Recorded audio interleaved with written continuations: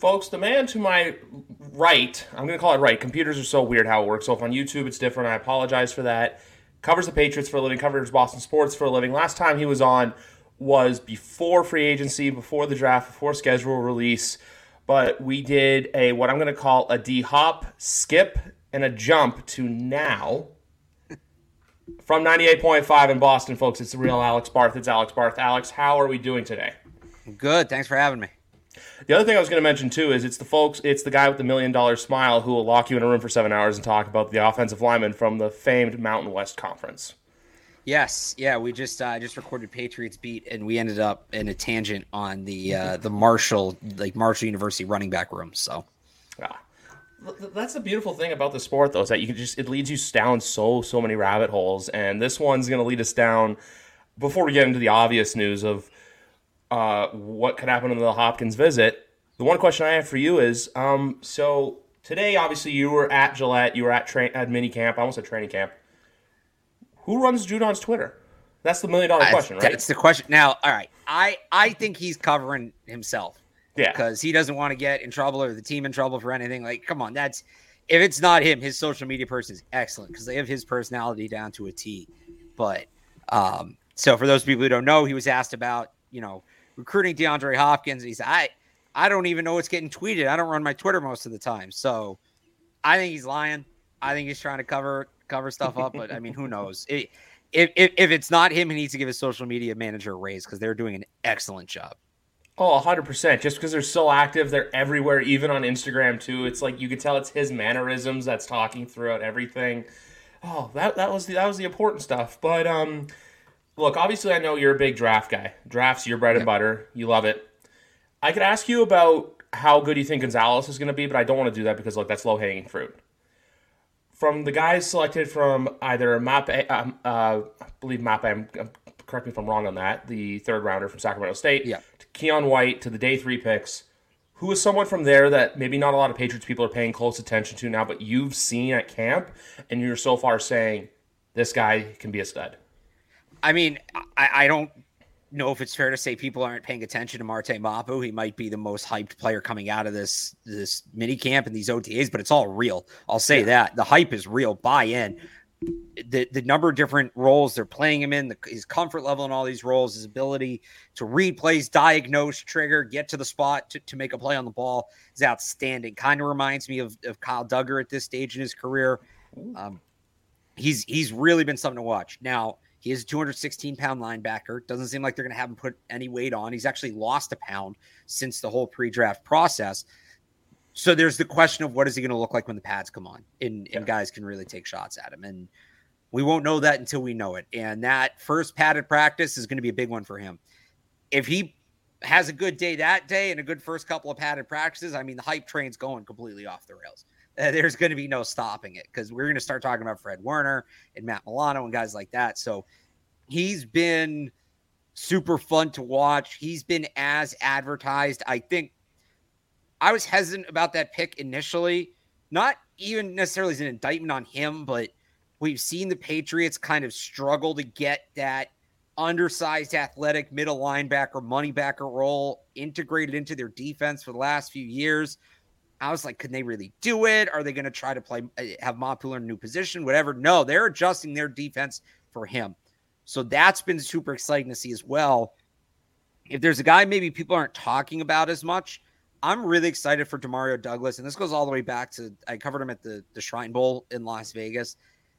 Really electric ball carrier. I don't know that people will see me getting excited about a 6th-round wide receiver and roll their eyes like, oh boy, here we go again.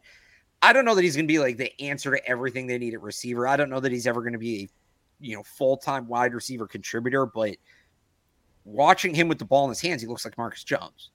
And I know people want them to make Marcus Jones a full-time player on offense. It's not going to happen for a variety of reasons, but that's one of their best offensive packages.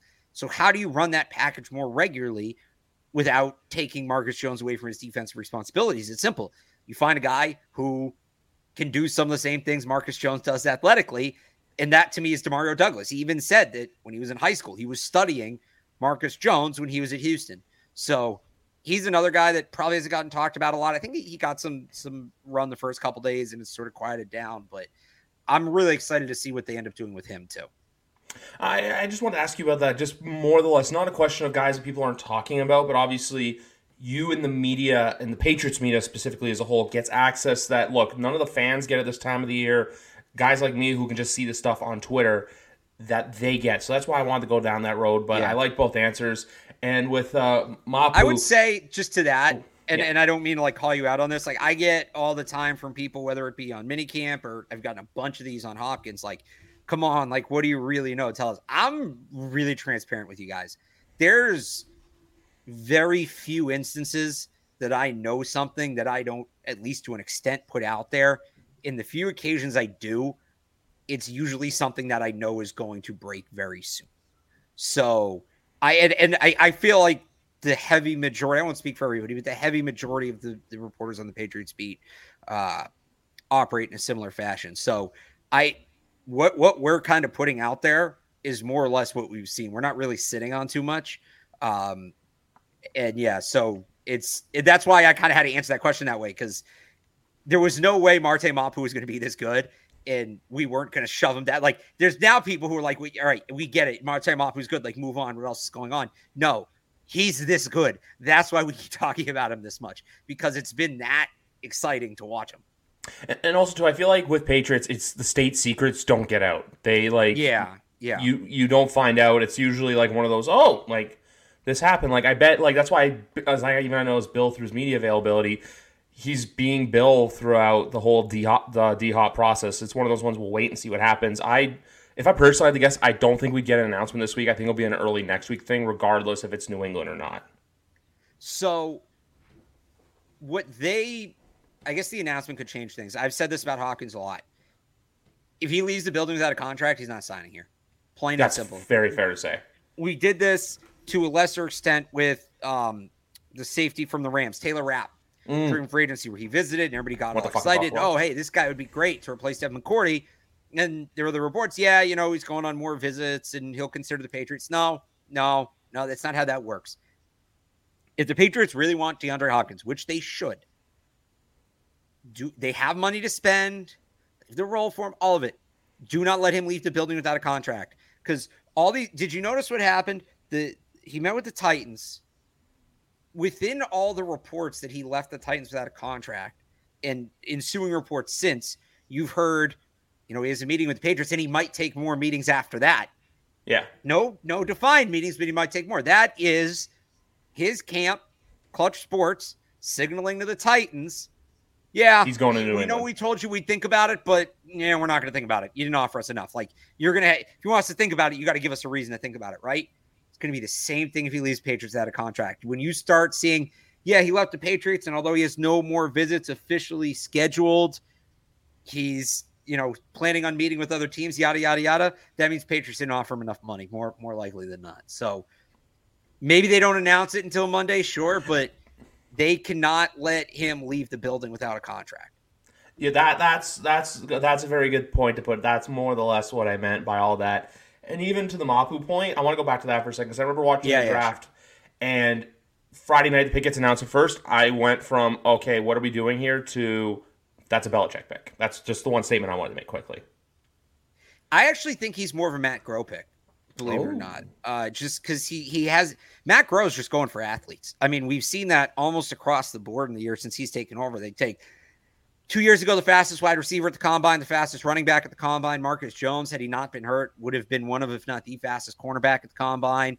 You kind of saw them dip back into that thing this year as well. Keon White was an incredible physical tester. Christian Gonzalez was an incredible physical tester. Sidney So was an incredible physical tester. Demario Douglas was hurt, but a guy that projects as one of those, physical freaks. Going further down, like Amir Speed tested super well.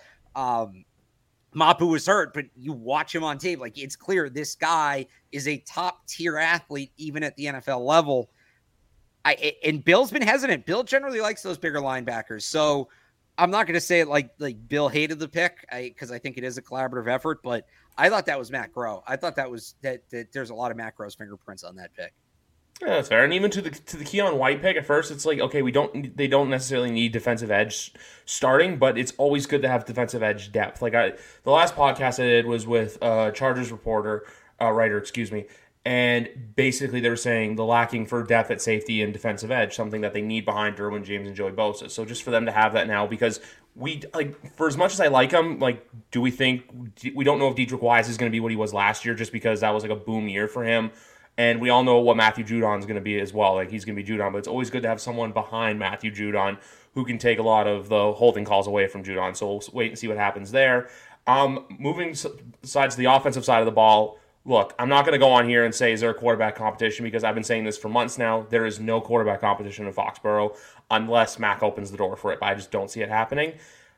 But with the running back room, obviously James White getting waived yesterday, that may signal for the Hopkins thing. We'll wait and see there. But how would you grade the running backs now with no more Robinson in the running back room? Do you put Strong ahead of Harris, or do you put Harris ahead of Strong?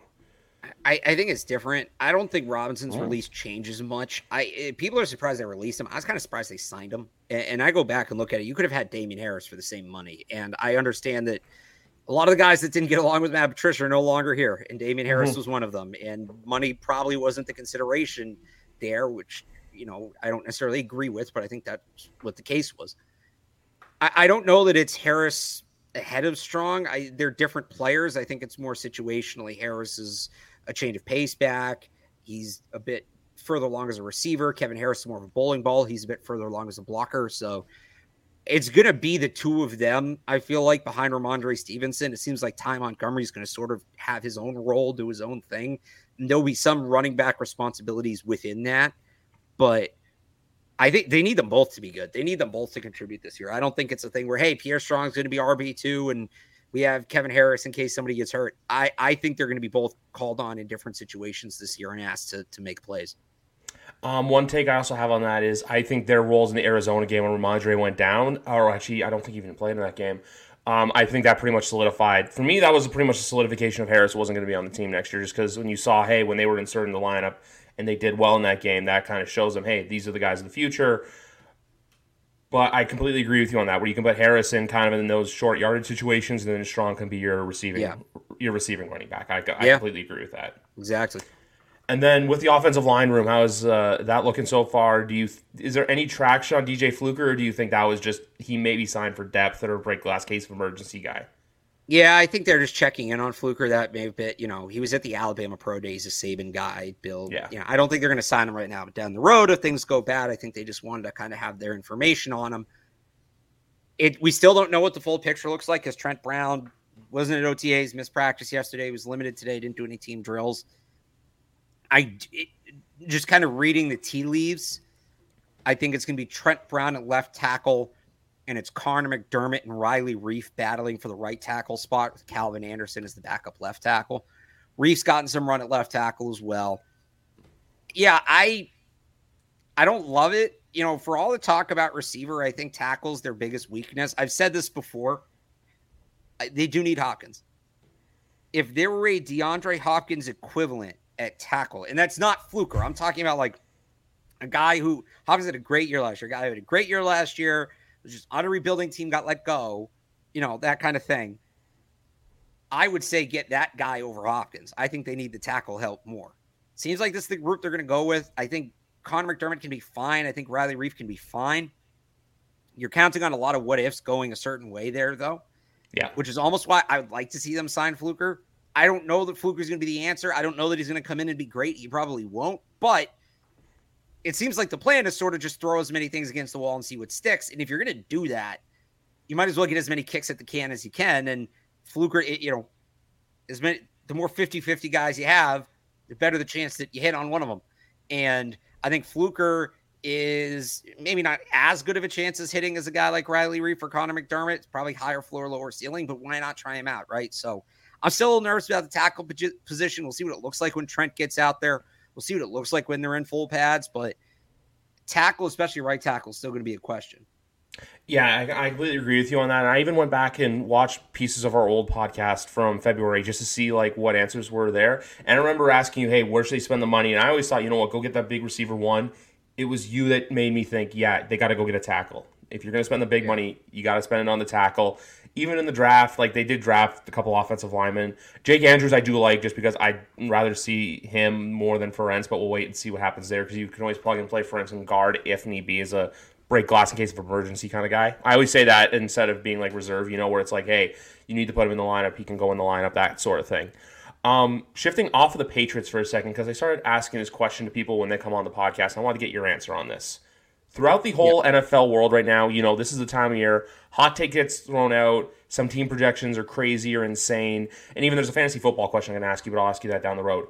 When it comes to certain teams in the NFL, are there a couple of teams right now that you think are getting a little too much, there's a little more smoke to the fire than there should be? Yeah, I think the Jets are one, just because what Aaron Rodgers are you going to get? Is he going to be engaged, or are they going to lose 2 games to start the season? He's going to totally check out. How are all those pieces going to fit together? We felt this way about the Broncos at this time last year, the same way a lot of people are talking about the Jets. And people say the Jets have a better roster. The Broncos have a pretty damn good roster. They were the number 2 defense in football the year before. You look at who they had at wide receiver: Courtland Sutton, Tim Patrick, Jerry Jeudy. They had talent. They just had a bad coach who, by the way, is now in New York as the offensive coordinator, and they had an old quarterback that turned out was washed. So I think the Jets are one of those teams that people are maybe a little too high on. I'm just kind of going through the league in my head right now real quick. I still see some people believing in the Rams. I don't really get that one. I think they're kind of tapping out. Who else is there? The NFC East is always interesting. None of those teams ever perform the way we think they're going to perform. The Giants was last year a sign of things to come, or was it an anomaly? What are the Cowboys going to look like? Because they should be good, but are they have the same players as last year? They weren't, great. Can the Eagles, are they going to have a Super Bowl hangover kind of thing? So yeah, it definitely has. I think I'd say the Jets is my big answer to that, though. I think the upside of the Jets is tremendous, absolutely, but there's a lot of variables there that I don't think people are necessarily considering. Yeah, I completely agree with you on all those teams. Mine quickly is a team I've already gone into detail multiple times with this. Mine's Detroit, just because.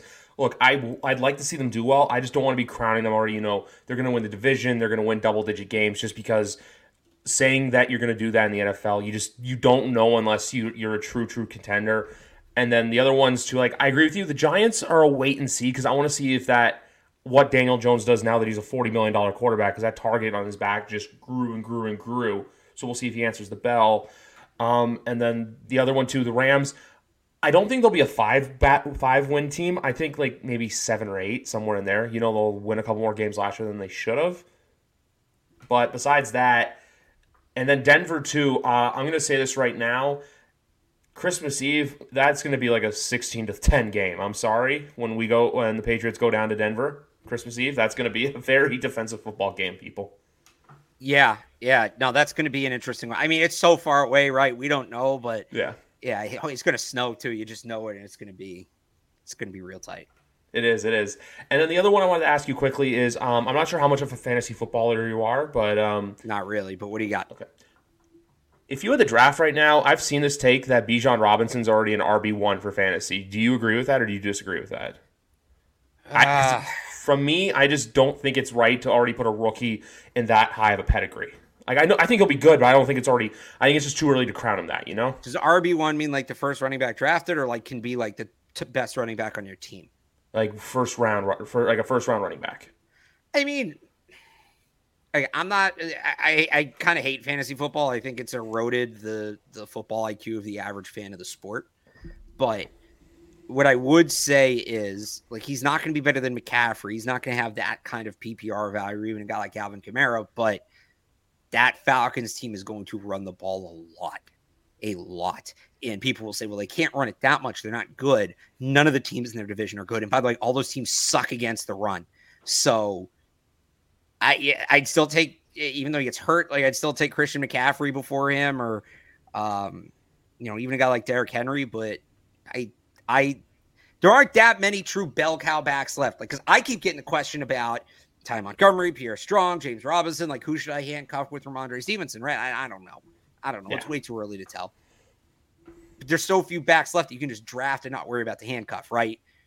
I think at the very least, Bijan's going to be one of those guys where that's the guy. That's the guy. They're not. You don't take a running back, and to be fair, I think you could say. Why am I blanking on his name? Jahmyr Gibbs. I think this would be true for Jahmyr Gibbs too. You can't take a running back in the top 15 and spell him. That guy's got to be on the field at least 60, 70% of the time, right? So those two guys are going to be heavily, heavily involved in their offenses. What you ultimately think that amounts out to, I guess, impacts the overall fantasy value of it. But those are two guys I would think you're not going to have to worry about them getting touchdowns vultured or, they're coming off the field on third down, so they're not going to get those PPR numbers. No, those guys are going to be on the field a lot. Yeah. That's the other reason, too. I want to go back to my Detroit statement earlier because I think Gibbs and Montgomery is not as good as a running back room as what Swift and Williams has been for them the last couple of years. So that's the other reason why I'm kind of not. I want to wait and see on Detroit just because I don't buy into David Montgomery being a true running back one, but I feel like it will be Gibbs there as well. But I feel like Montgomery could be a touchdown vulture for Detroit as well. So I'll wait and see there. I just wanted to ask that because I wasn't sure, like, hey, too much of a fancy guy. And the other thing, too, with Campbell is everyone calling him Coach of the Year already when personally I think Coach of the Year is always given to a guy that you don't expect it to go to, like what Brian Daboll did last year in New York. Yeah, it's always like some younger coach steps up, whatever. So, pretty good. Yeah. And then going back to the Patriots, obviously, look, week 1 is going to be a very special week with Tom Brady. You don't have to worry about paying $800 to get into the building for that one. But I just love how that game's probably going to be. We're going to have this great ceremony. We're going to honor him. And then it's going to be probably just carnage for like the next 3 hours where it's like, oh, God damn it. You're giving us the team that was literally a hold away from probably winning the Super Bowl. Well, I think they're going to honor him at halftime. So hopefully they keep it close through the first half, right? Yes.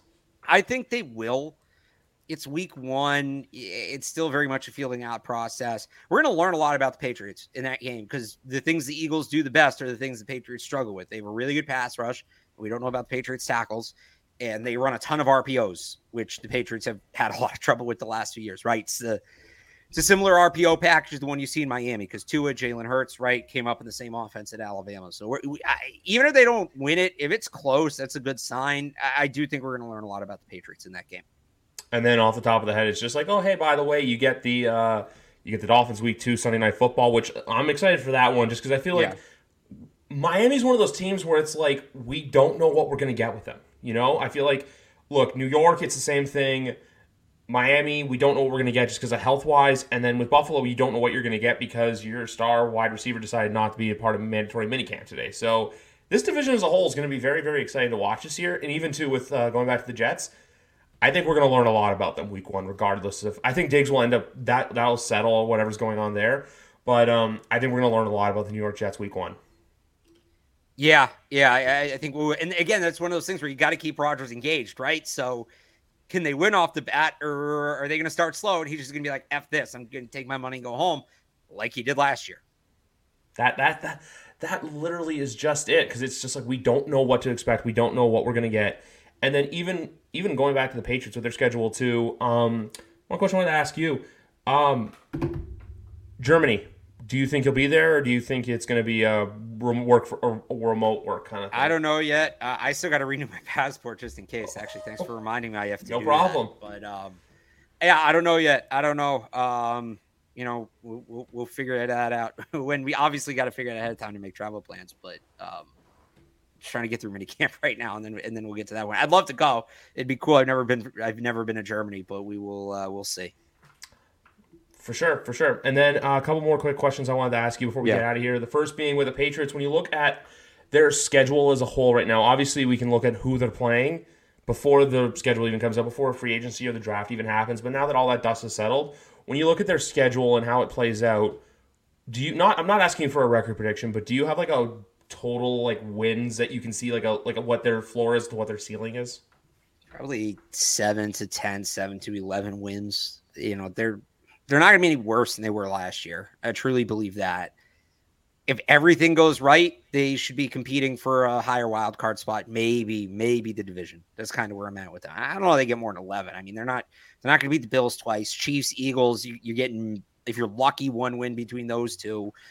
They've got a number of other tough games too, right? Cowboys a tough game. If the Jets end up maxing out, that's a tough game. But if they max out, I think they can get to double-digit wins. But I'm close to like 8 or 9, right around 500.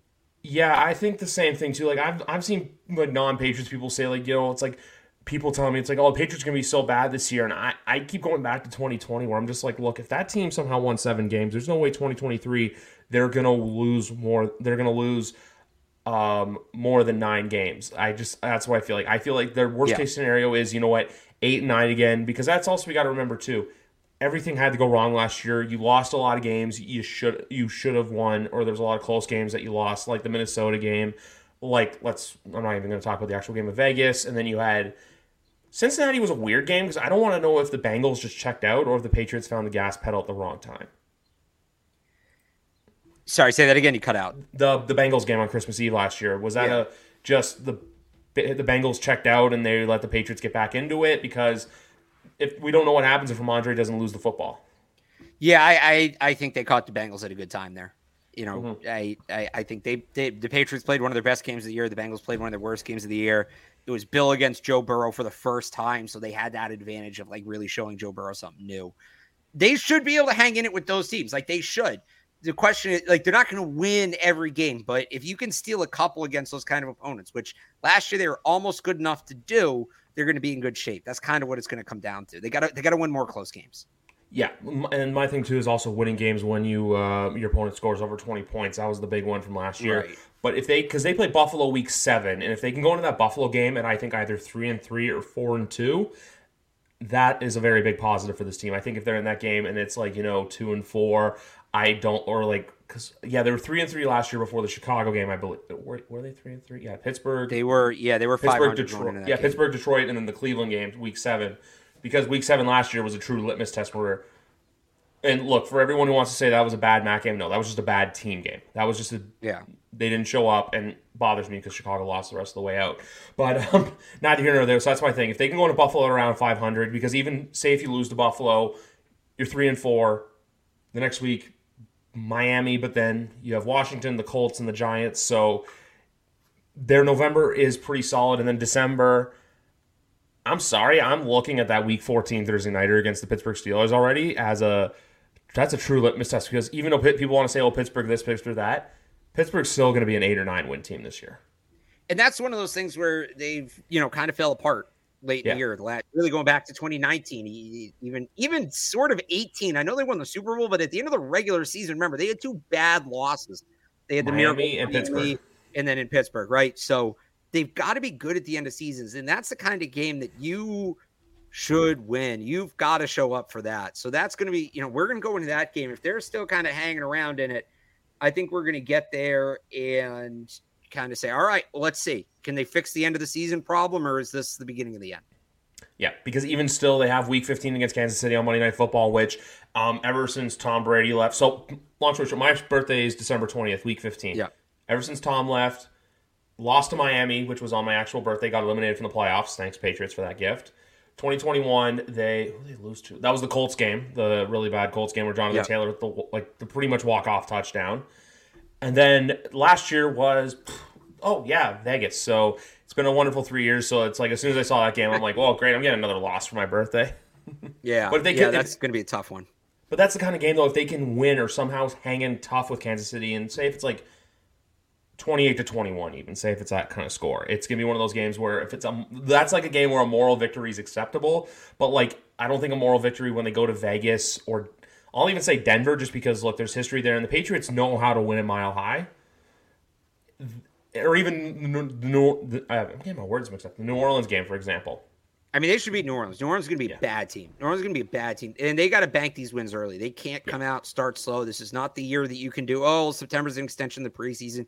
Because like you mentioned, can you call it a morale win if you're close with the Chiefs? Like, I guess kind of, but you might also need every win you can get at that point to get into the playoffs. And the last couple of years, and this is where they really screwed themselves last year, that burning last year. And that's what they did. It's a wasted year. Yeah. When you have a young quarterback early on, you can have moral victories like that. Absolutely. Yeah. This year is for all the marbles. This year is not just about 2023. You don't show up this year, this is the year that the offseason they got to decide on Mac Jones. Robert Kraft kind of made it sound like Bill Belichick's job may or may not hinge on them making the playoffs. If you get close with the Chiefs, we can't do that. Oh, well, hey, they were close. They're building to something. we can't really do that this year because this is the year you're supposed to build to. Year 3 of the first round quarterback on his rookie contract is supposed to be when you start clicking on all cylinders. So they got to bank wins early. Like you said, that Saints game is a game they really should win. If they don't win that, they're in big trouble because it does get tough down the stretch. And yeah, maybe if you're kind of feeling comfortable and you get a close loss to the Chiefs, but you still have a pretty easy path into the playoffs, you're like, all right, well, we know we're probably going to see these guys again, but hey, we hung with them. That's good. You only get that if you banked enough wins early on that you don't need that game to get in the playoffs. And with their schedule, that's going to be hard to do. So it's going to be really interesting to see how that all plays out. Because after the Chiefs, it's at the Broncos, at the Bills, and then that Jets game, those are 3 teams, which I know a lot of people last year were saying with the Broncos where it's like they were as bad as they were. This year, I don't want to write them off. Not as winning the division, no, but like I feel like they're going to be a team that's going to be in that mix for that in the hunt, like wild card picture. I don't know if they'll make the playoffs necessarily, but they're definitely going to be a team that's going to be around and a team that's going to be lurking. So that's probably going to be a game that you need. The Pittsburgh's a game you're going to need.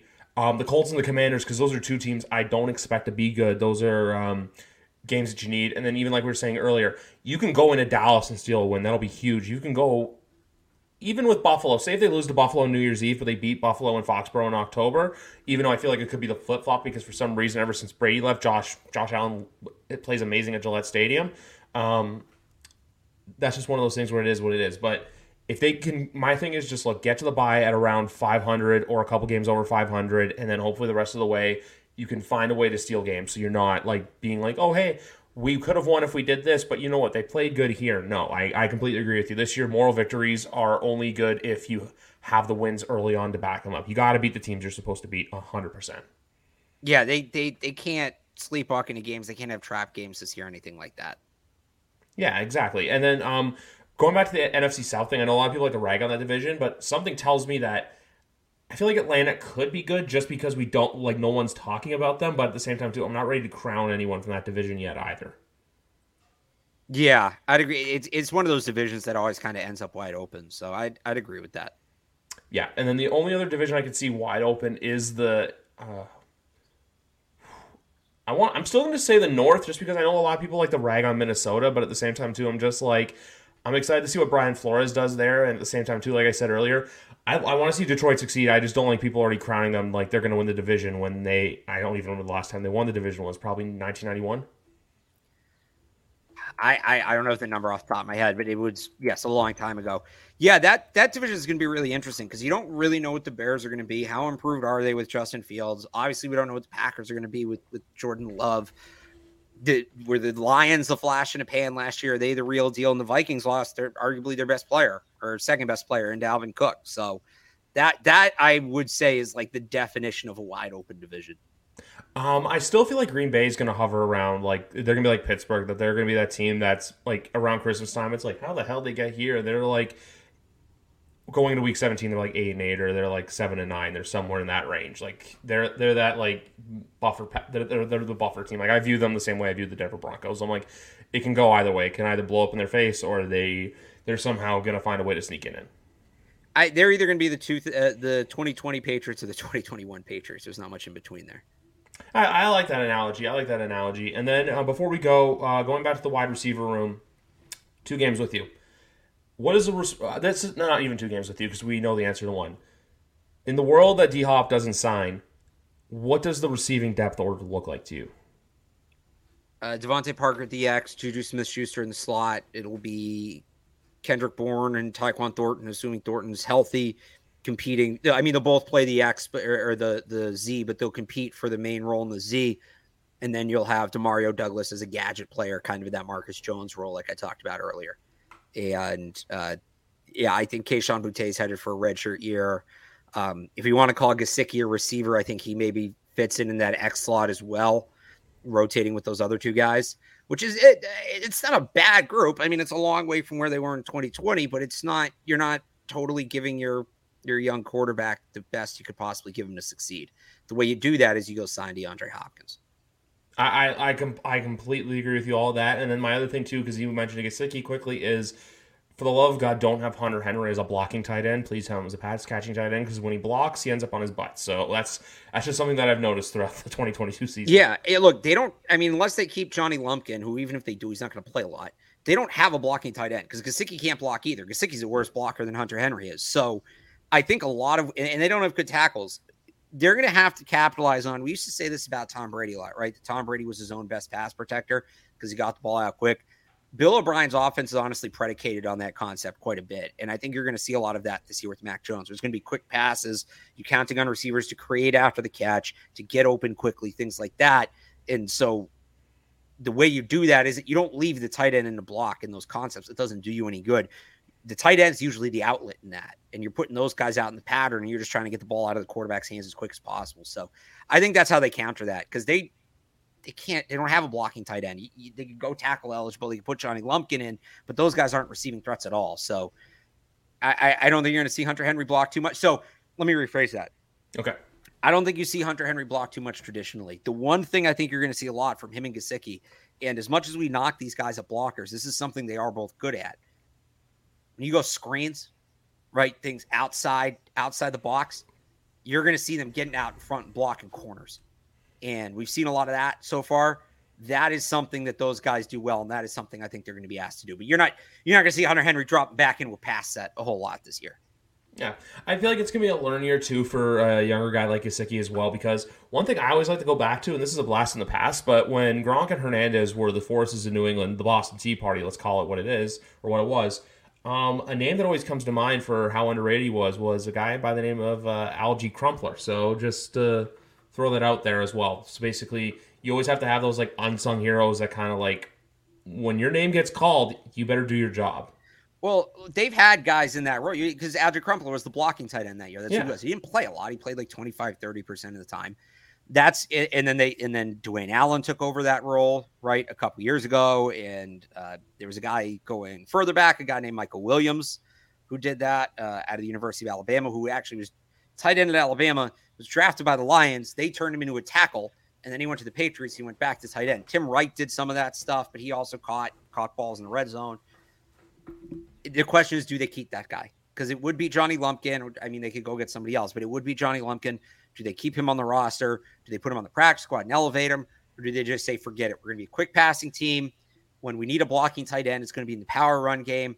At that point, we don't mind telegraphing it. We're just going to throw, City Sal or Antonio Mafia or another offensive lineman out there and just go full power. So it'll be interesting to see. That's going to come down to it's a non-traditional or it's a non-positional roster battle is what that's going to be. It's probably going to be something like, is it Lumpkin as an extra tight end? Is it Malik Cunningham to keep him, to be creative with him? Is it another special teamer, a guy like Jordan Heelig, a guy like DeMarcus Mitchell? Is, at the linebacker position, does it become Anthony Jennings potentially being on the outside looking in? I always refer to it as at-large roster spots, right? So, think like March Madness, Yeah. There's 64 spots, but it's not the 64 best teams that get in because you have these certain spots that have to go to conference winners. Your 53-man roster isn't necessarily your best 53 players ranked in order of Madden rating. Is the backup quarterback one of the 53 most talented players on the team? Usually not, but you have to keep 2 quarterbacks. You have to keep at least 4 receivers. You have to keep at least 7 offensive linemen. Most teams keep more, but you have to keep at least 7. So when you get down to that, like how many roster spots can actually be won on an NFL? And then you go beyond that at some point. Most teams keep at a minimum, all right, we'll use wide receivers again. The minimum number of wide receivers you got to keep really is 4. Patriots are going to keep 5. They're going to. So, all right, there goes another at-large roster spot because that guy is just clearly better. When it comes down to the number of roster spots that can actually just be won by outright the best player regardless of position, I've been calculating this for 2 years now. 2 years ago on the Patriots, that number was 7. Last year, that number was 5. That's really, it's crazy when you think about it that way, but there's 5 roster spots that can truly be won by the best player available. That's where you're going to get into that. Are they going to keep a third tight end? Are they going to have a guy like Johnny Lumpkin or Anthony Firkser on the roster? Keep forgetting about that Anthony Firkser still around. It's one of those buzzword names where it's just like, oh yeah, I know, I remember him or I know him. But no, I gotta say, and only other thing I gotta say quickly, do you think Gonzalez gets number 0 or do you think Jack Jones will have that number? I think it'll be Jack Jones just because he would have taken it. Like, he could have gotten it when they switched the numbers in the offseason. And because other guys did. Jabril Peppers changed his number 3 to 5, and Scotty Washington went 88 to 17. So I feel like Jack Jones would have taken it if he wanted it. Now it's just a matter of, does Christian Gonzalez want it? It would be cool to see Christian Gonzalez get it. Selfishly, I want to see the punter wear number 0 because I think that'd be hilarious. Whoever ends up winning the punting job, whether it's Corliss Waitman or Bryce Behringer, but no, I think it's going to be Gonzalez. And then kicking job, do you think it's going to go Ryland or do you think it'll go to Folk? I think it's Ryland, a 4th-round pick. And the kid's good, but he's also 4th. It's a lot harder. I know it sounds weird. It's a lot harder to part ways with a 4th-round pick than a 6th-round pick. I think Ryland is a lot safer in that job. The punting one, to me, is a coin flip. That one's totally up for grabs. It's always great when special teams are like one of the worries in the team, and that there's no like positional value that like you have to really. I feel like the only positional value still to worry about is the tackle position, but that will be a thing that we'll probably not get a full answer on until the guys get in pads in about 6 weeks from now. Right. Yeah, it's true. Well, anyway, Alex, it was a blast getting to do this once again. You're always welcome back here on the show. It was a blast, guys. Next week, joining me will be Kyrie Thompson, formerly of WEEI, now at Radio Boston. But anyway, guys, thank you very much for listening. This has been episode number 232 of YWC Football Talk. All of Alex's work and his Twitter bios in the links below. Or if you're listening on podcast, they'll be in the links in the description. Thank you very much, guys. Have a good night, and we'll see you next time. Do, did, will, the Story of People podcast is now available on the Crier Media Network. The first 5 episodes are here and feature some incredible guests that fit into one or all 3 of those categories. Ready? Tara Sloan from the San Jose Sharks Undercurrent podcast at NBC Sports. Marianne Iveson from Iveson Voice and the Let's Take This Outside podcast to talk about the world of outdoors as well as voiceover land. Ariana Hunsicker, future Canadian Paralympic swimmer, already winning tons of awards for this country. Scott McGregor from the Hot Wallet podcast to dumb down the world of crypto, Bitcoin, and NFTs so you don't have to. And Jackie Holowati from Climate Pledge Arena in Seattle, Washington, the first net zero carbon certified arena on the planet. Wherever you get your pods, wherever you watch your pods, and on the Crier Media Network. I'm Jeff Woods, and I'm shining a light on music and the rock stars who make it. He just was one of those people, he stood out. He was a magic guy. He really was a magic guy. We all have faults. He had the same amount of faults as we all had. This was before Led Zeppelin. Robert was full on. I mean, he was Led Zeppelin without the band behind him. He had the hair, the jeans, the whole thing, you know. And he was amazing. The Records and Rockstars podcast, heard around the world and yours to hear wherever you get podcasts. All the episodes from JeffWoodsRadio.com.